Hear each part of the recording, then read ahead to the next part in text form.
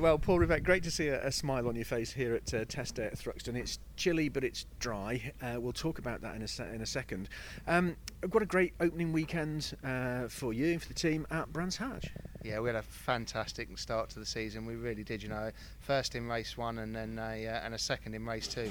And the second in race two, I think we could have challenged for the lead had it not been bundled back down the order to 7th at the start. So started 6th up to 3rd, knocked back to 7th and up to 2nd again, and catching the leader at the end. So yeah, shame about that, 'cause I think we'd have a chance to win. But yeah, great start to the season. I haven't had a commanding start like that for a long time. So yeah, our Taco Sis car was on absolute form at Brands Hatch, and we've just got to keep that up now, haven't we?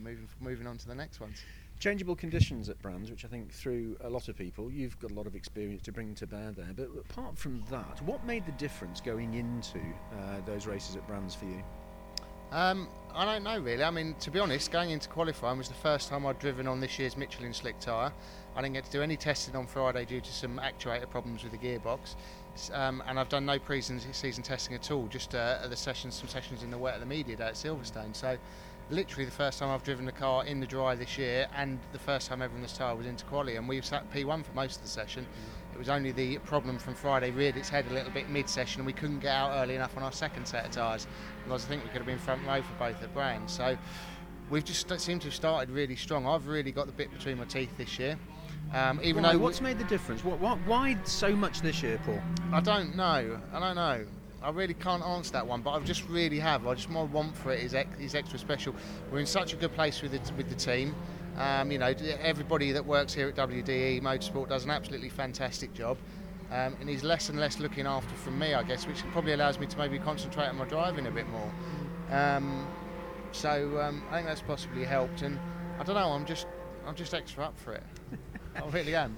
Now, all of the teams, no matter what series they're racing in, coming away from Brands, seem to be saying no matter where they finished, they learnt a lot that weekend about setups, about changing conditions, and about the cars as they come out of the box at the start of the season. Presumably that's the same for you. Yeah, massively so. It really was a big learning curve at Brands. Not having the Friday test, I thought was really going to be, it had the possibility to really put us on the back foot.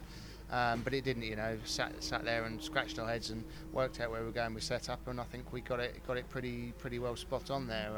Always room for improvement, of course, which is where we're looking, which is what we're looking to do now here, obviously testing here.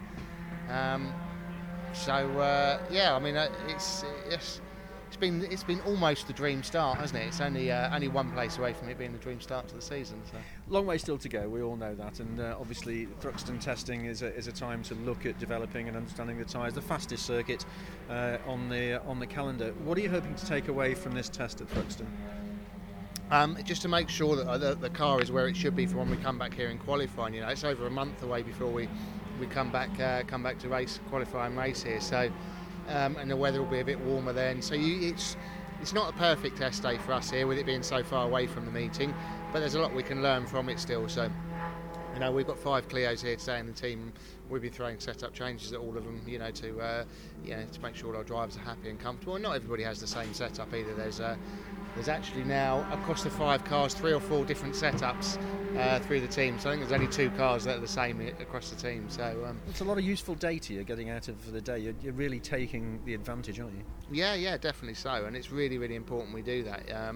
We have both Tommy Erdos and Malcolm Smith here as driver coaches today for the guys as well in the team. Really important for getting them up to speed. And it's a very important test day here. It really is. It's probably the hardest circuit we go to. So yeah. Donington, a very different circuit to the Indy at Brands Hatch. A new plan for Donington, or drawing on experience, or taking away some of what you learned today? Yeah, a little bit of both. A bit of what we learned from Brands, what we learned from here, and hopefully we'll turn up there strong immediately. And I love Donington. It's a cracking circuit. It's one of my favourites. Fast and flowing, and just a lovely place to drive. And I always seem to go well at Donington. So I've got no worries there about that one. I think we should be all right. You've already laid down a really good marker, as we've said at the beginning of the season. There is a long way to go, and it's always dangerous to go looking in crystal balls, Paul, isn't it, and think about what might happen. But Are you confident of doing it this year? Have you? You say you've approached it with a different attitude this year. Is that going to make the big difference for you? Yeah, my crystal ball shows this Taco Sys car on the top step at the end of the year. So let's just see whether our crystal ball works or it's one of these broken ones from the market.